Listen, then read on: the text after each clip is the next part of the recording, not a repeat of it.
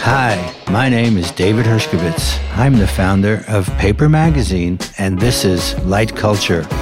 Listen, learn, and stay ahead of the curve as I knock heads with cultural disruptors of the past, present, and future. Light Culture is brought to you by Burb, the Vancouver-based cannabis brand. Once primarily a boys' thing, girls skateboarding has emerged as a fast-growing segment of the sport. Along with it has come the arrival of people like my guest today, Nora Vasconcelos, the first ever female rider of Adidas skateboarding. Some of the surge has to do with the acceptance for the first time of skateboarding in the next Olympics, but it also has something to do with the spirit and nature of the girls it attracts, like Nora, who is not only a championship athlete, but also someone who sets an example for others, especially girls who have to fight their way into a man's world in the skate park as well as daily life. Not every girl is suited to be a role model, but it seems like Nora takes to it quite naturally, like she did when as a 5-year-old she got her first skateboard. I was always going to be a skateboarder, she says. I just didn't know that anybody was going to care. Well, we care. Welcome, Nora. Yeah, that was so nice. Thank you. Yeah, well, I feel like, I'm a truth teller here. So how does it feel to be a role model? What kind of pressure does that put on you now that you have this elevated profile in a world where social media is ready to pounce on any mistake? I try not to think about it too much. I was raised by two parents who were just really conscious people and taught me a lot about having a reputation and about being respectful. And I just think it was really easy to transition into a role where people are watching you. I try not to think about the role model thing too much, but of course with social media, it's like a tightrope. You are just walking it. And not only, role model, there's also pressure on athletes. I'd like to hear what you think, if that's true or not, to take a position on everything, from politics to mental health, the environment to police. Dude, the responsibility, I feel like, that gets pushed on anybody who has a following, it's a bit ridiculous. But I mean, I've noticed, especially in the last 6 months, because of where we are politically, where we are economically, with the pandemic, everything, it feels like everybody is watching you under this microscope. And the microscope also has the sun behind it. And they're just wanting to burn you like a little ant as they're looking at you. Nice one. Yeah, so I think I'm just trying to be conscious, trying to be thoughtful. And whenever it comes to posting something, I think authenticity obviously shines through in a good light, no matter what, as long as you're not pointing fingers or being ignorant. But it's hard. I've been really conscious about the fact that I am in Maui. I'm in Hawaii, and I'm pretty removed from mainland America in terms of the suffering that's been going on there. That's a balance, is like not posting too much of paradise. But also, I think it's like the most important time to be vocal about beliefs and about injustices. So I don't know. But skateboarding particularly, because, the nature of the skateboarder is not the same as a baseball player, let's say. No, it's not. I like it because I think with skateboarding, it's like you have that platform where with social media, there is so many eyes on you, and people do love what you're doing and like to follow it, but you don't have the publicity, and I think you have more freedom, kind of like the freedom that a creator or a music artist or somebody has to speak about things. I just think if you're a professional baseball player, they definitely filter you more. Does that make sense? Because you have a team and all these people.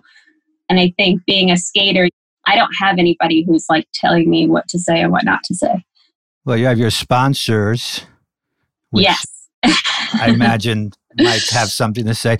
Do you find that skateboarding is in general more progressive politically than anything else? And might that have something to do with kind of the outsider status that it sort of starts out with? I think skating for a long time has been really like punk and really obviously core and outside of the norm, so outside of the normal organized sports. But we've actually had a pretty big problem, I think, with misogyny and with rape culture.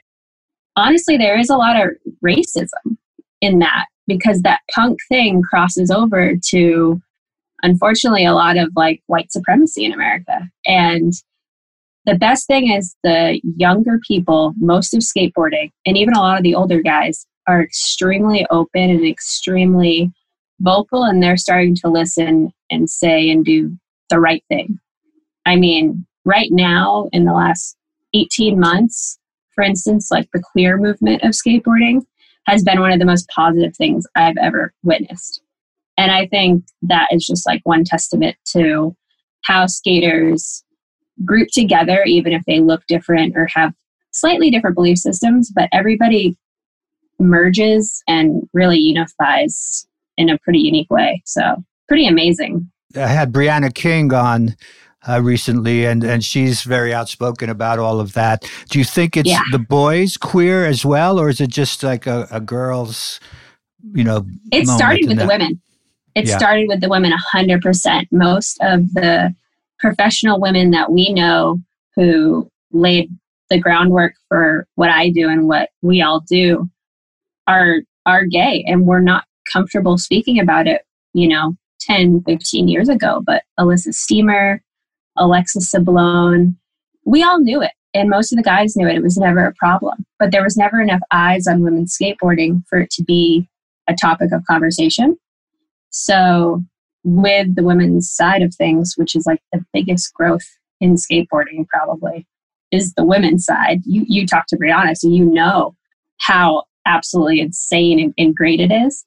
Yeah, she mentioned that she has 1,000 people showing up at these meetups that she does around the world at this point. Oh, it's amazing. The work she's doing is really amazing because she transcended this pretty interesting line in skateboarding where with social media, there's a lot of girls who got into skating and became these like influencer types where they kind of do freelance modeling, they do all this stuff, and they're not at that level of skateboarding, but they end up proceeding and getting more recognition than a lot of girls who are pro level.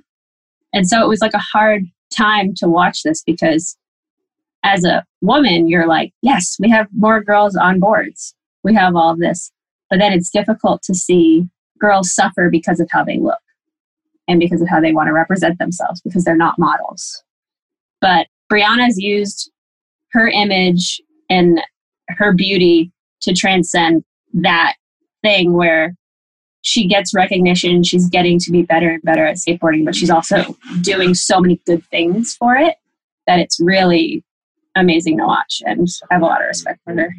Some of that maybe points to this transition from subculture, because skating is like really a culture. It's not just a sport. It has, you're an artist, people, other artists, commonly photographers, filmmakers, people who are very involved in the arts, again, making skateboarding very unique from most of the other sports. I mean, surfing, I think, overlaps in that way as well. Now that it's becoming more of an industry, a thing that's, like you said, attracts an influencer who can skate, but it's not really their culture that they come from necessarily. They're just, okay, I like to skate and I'm cute and someone will take my picture and, that's all great. You're sort of in between that yourself, and a lot of the people that you associate with, it seems like, based on the videos I've seen, are from that early generation. Totally, Comes from that world. Yeah, I definitely think like a year or two ago, I was a lot more defensive about a lot of it because personally, I saw a lot of girls who were the type of girls who used to bully me in middle school for being a skateboarder. And you see this type of girl get a camera and get a crop top and skate down the street. And all of a sudden, she's getting these accolades. And you're like, that's not skateboarding. That's and like the 12-year-old Nora is so, what's the word? I'm so kind of protective of my love for skating and things. But I do think that there's so much more good to come out of this growth in women's skating than there is harm or bad or whatever. Because even if you don't like somebody's image, I'd still rather they get on a skateboard than not. It's interesting. It's very interesting. Right, because with the Olympics, for example, as much as it turns it into something that now you could have an ambition as a kid to be in the Olympics and do it as a skateboarder, which is very different from how you grew up when it wasn't like, you couldn't even imagine that. But at the same time, it brings more people to the sport, which is a good thing. Exactly. It's a double-edged sword, but I do think there's a lot more positive to come out of it than negative. I'm weary of the Olympic stuff on the level of the skateboarder. I am a little worried about the people, primarily the kids who are going to be these Olympians, because I've seen the inside of it, and the soccer mom, skate mom thing is really bizarre to me. And I see these parents and they freak me out. The skate mom. Yeah, I haven't thought of that. That's a new thing, right? That's the scariest thing to me. I was doing the contest for a bit, and last year I decided that it wasn't for me. I didn't want to pursue the Olympic stuff. And frankly, we have so many talented skaters, especially when it comes to the women and the girls. The girls who are skating and who will be in the Olympics are extremely talented, but I'm also very worried about their well-being. Like, yeah, it's just crazy. Because they're young? Because they're young, and the way that they're being pushed is really intense. You know, you've got parents who've never stepped on a skateboard before. And skateboarding is not like basketball. It's not like sports where you're not putting yourself on the line necessarily playing basketball. But when you're a little kid and you're spinning upside down on a 12-foot wall, and like you're not even wearing a helmet half the time, you're putting yourself on the line. And there's a lot of parents who push their kids to breaking points, and it's scary to see kids get hurt. It's scary to see them emotionally. I know so many kids who burnt out and who have suffered and don't even speak with their parents anymore because of how they were pushed in skateboarding. And it's really difficult to watch because they are talented and good people. There's actually a documentary that Alex Winter directed that's on Netflix about child stars.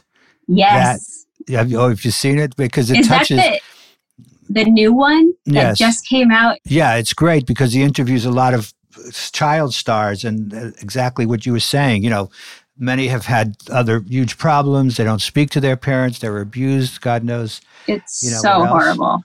Yeah. So he made a point that it wasn't just a Hollywood thing. It's happening, and it's intense, and it's weird because it's not something that I've ever been subjected to. Like, I played soccer as a kid, so you see the aggressiveness in parents, but when it gets pushed into the action sports world, it's really scary because you got parents who's literally like have never stepped on a skateboard. They don't know the danger that they put their kids in when they push them like that. But I don't know, man. It's also they're kind of victims of social media themselves because they become addicted to the followers and likes and all of that stuff. So, you know, it's like intense, I'm sure, much worse than even it could have been years ago. Oh, I can't imagine being a kid right now. I cannot imagine it. Well, in fact, speaking of social media, I did look at some of your stuff, and I saw that, you not only just respond, you also put things out there on your own. And then a post about your undiagnosed panic disorder, OCD, and anxiety, and addressing it to young teen girls, I guess, mostly.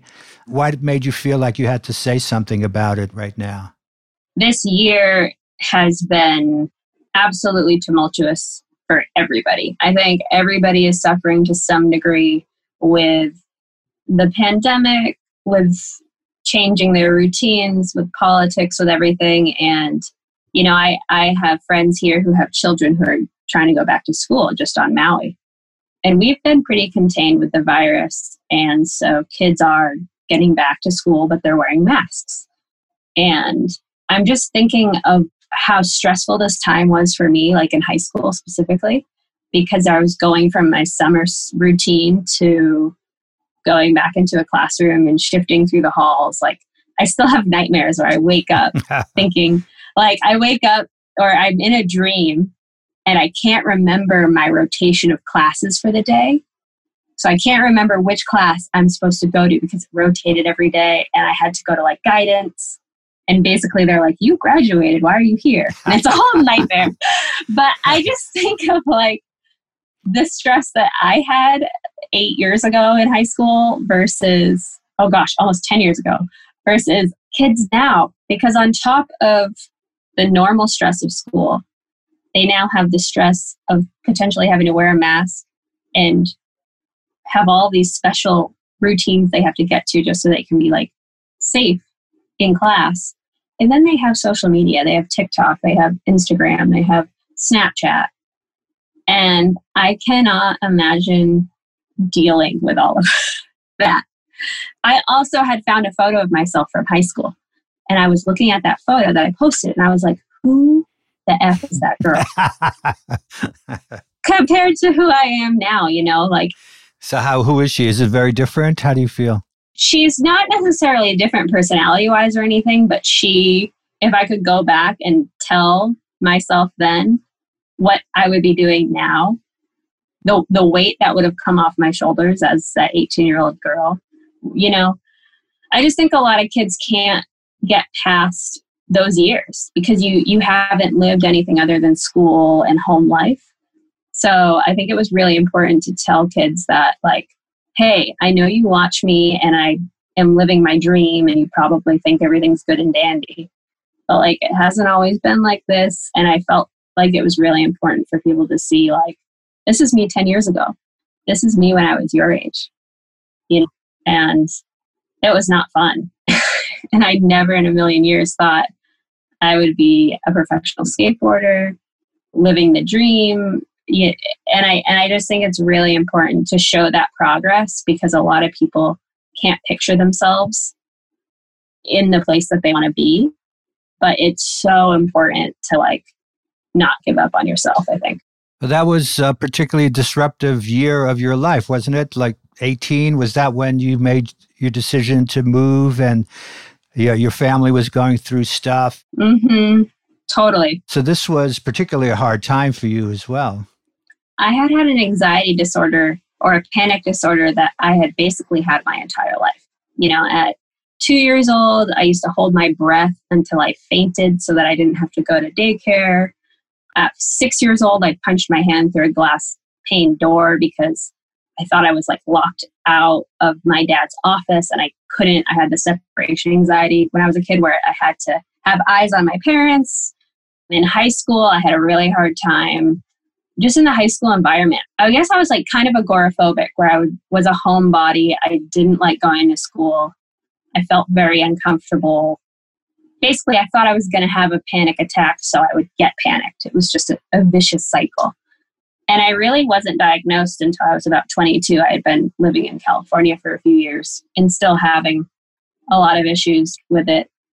And my therapist is just like, yeah, you have a panic disorder, you have OCD tendencies, and, you know, generalized anxiety. So this is what you have. This is what you've always probably had. So what a relief to find out how messed up you were, right? So, but that had a name for it and you knew can do something about it. Exactly. And just being aware and talking about it and having that outlet was huge. I had tried therapy in high school, but I wasn't willing to be honest. I was so much more comfortable lying and being like, oh, it's not really a problem because I didn't want my parents to be stressed out about me. I didn't want all this stuff. So it was much more comfortable for me to suffer than to work on anything. And that's super common. Most people still do that even as adults. And I was finally out of the house and it was basically like, it's up to me. You know, my life is up to me. So I need to work on it, find the root of the problem. So yeah, it took 22 years. As an athlete, this is growth of another kind. Totally. You were actually discovered at a skate park by Mm-hmm. Jason Celaya of Welcome Skateboards, saw you skating and thought, wow, she's pretty good. Maybe we can work together. And how lucky was that? I mean, wasn't that huge? You know, you look back on your life and you're like, okay, there's like thresholds. There are instances that completely change everything and that you can visualize and remember. And that's one of the biggest ones, because I moved to California and then my mom moved with me because my parents had lost the house and my mom works for Apple. So she can technically work out of any store as long as she gets hired at that store. So she's like, I can get hired in California at a store. We can live together. It'll save us a bunch of money. My parents obviously felt much more comfortable with me moving across the US if one of them was with me. We shared a car. And I was like, yeah, let's do it. Like, this is great. So we ended up living in Rancho Santa Margarita at first, which is like southeast Orange County. Very kind of wherever, but there is a whole sterile. But there was an early scene there of skateboarders in Orange County. Totally. I mean, it's a hell of a lot better than southeastern Mass.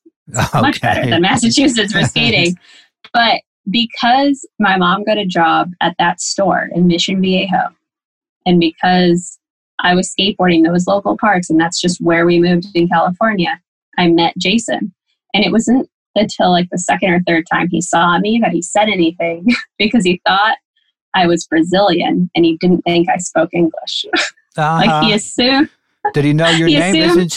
Isn't your name Brazilian or Portuguese? Yeah, it's Portuguese. So I think he just assumed, and I had essentially appeared out of nowhere. So he just thought that, I swear it was like a little kid said something one day to him and someone was like, oh, she's Brazilian or she doesn't speak English.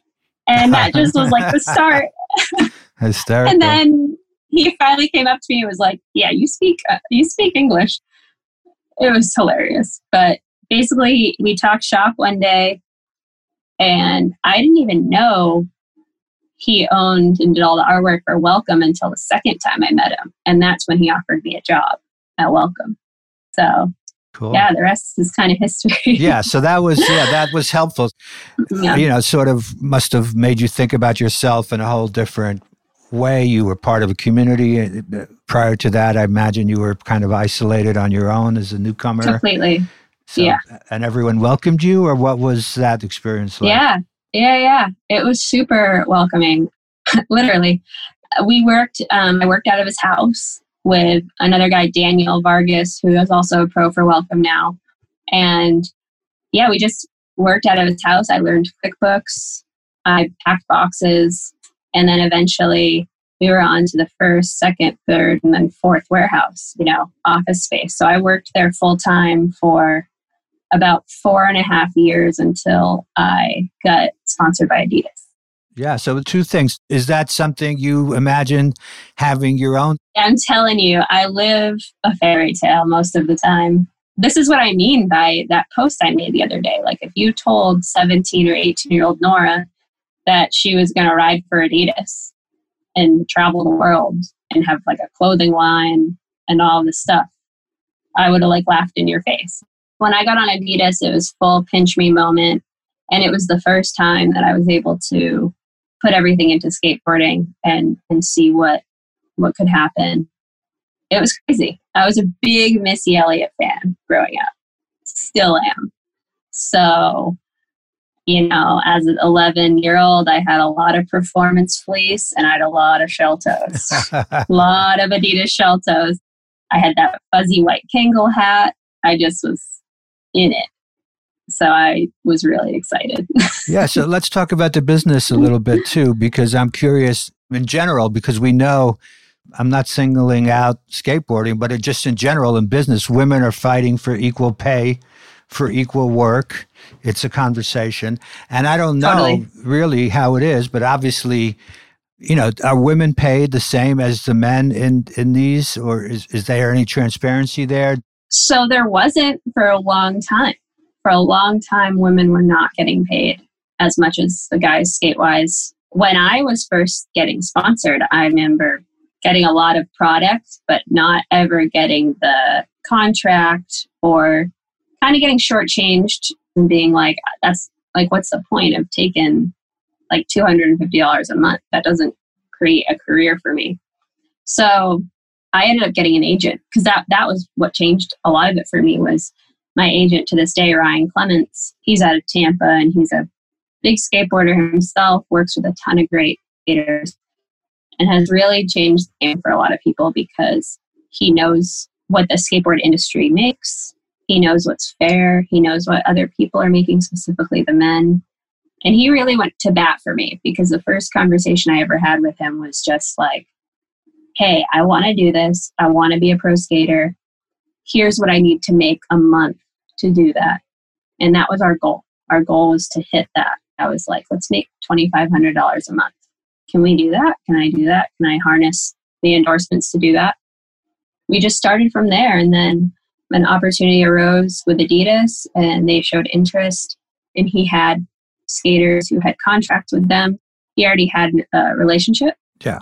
And just from there, he was like, this is what she can do. She wants to film this part. She's going to go to this event. She can travel whenever. Like, let's do it. So to have a guy who knows the industry go to bat for you, that was huge. That was like, because I don't think I could have done it myself in 2016. It's naive of me to even think that you didn't have an agent. And I wonder, is it common now for most of the athletes to have agents? Yeah, but it wasn't for a long time. Yeah, you had mentors, and you probably had older friends who were pros at one time who could help you. But especially being a girl, when I got signed, when the girls still weren't making really any money, that was huge. And then it was great because he taught me so much, and he held me accountable, and he created relationships with people that I didn't know how to create relationships with. And then what happened was, a lot of the times with him, I still just deal one-on-one with my sponsors, and he's more of like a mediator. He handles things if like I need him to, helps me with finance stuff. But it's really, really cool, because 2016 was really that movement. That was really like that little threshold for the women to start getting paid. Between like Lizzie Armanto, Letitia Buffoni, myself, that was the beginning. And has Adidas, do you know, increased its sales or business with girls and women in the skateboard lines, particularly in recent years? Is that noticeable yet? I think so. I'm pretty sure it is. A lot of people are always like inquiring about women's lines and women's sizing and things. So I know it's been positive. I don't know any stats or anything. Well, let's talk about fashion. Good. Let's talk about skateboard fashion for a second. You know, I'm curious, is there a girls' fashion in skateboarding, or is it, you know, the girls' version of the boys' look? I think right now it's changing a lot. I've always been a huge fan of the workwear stuff, which is like more of a crossover.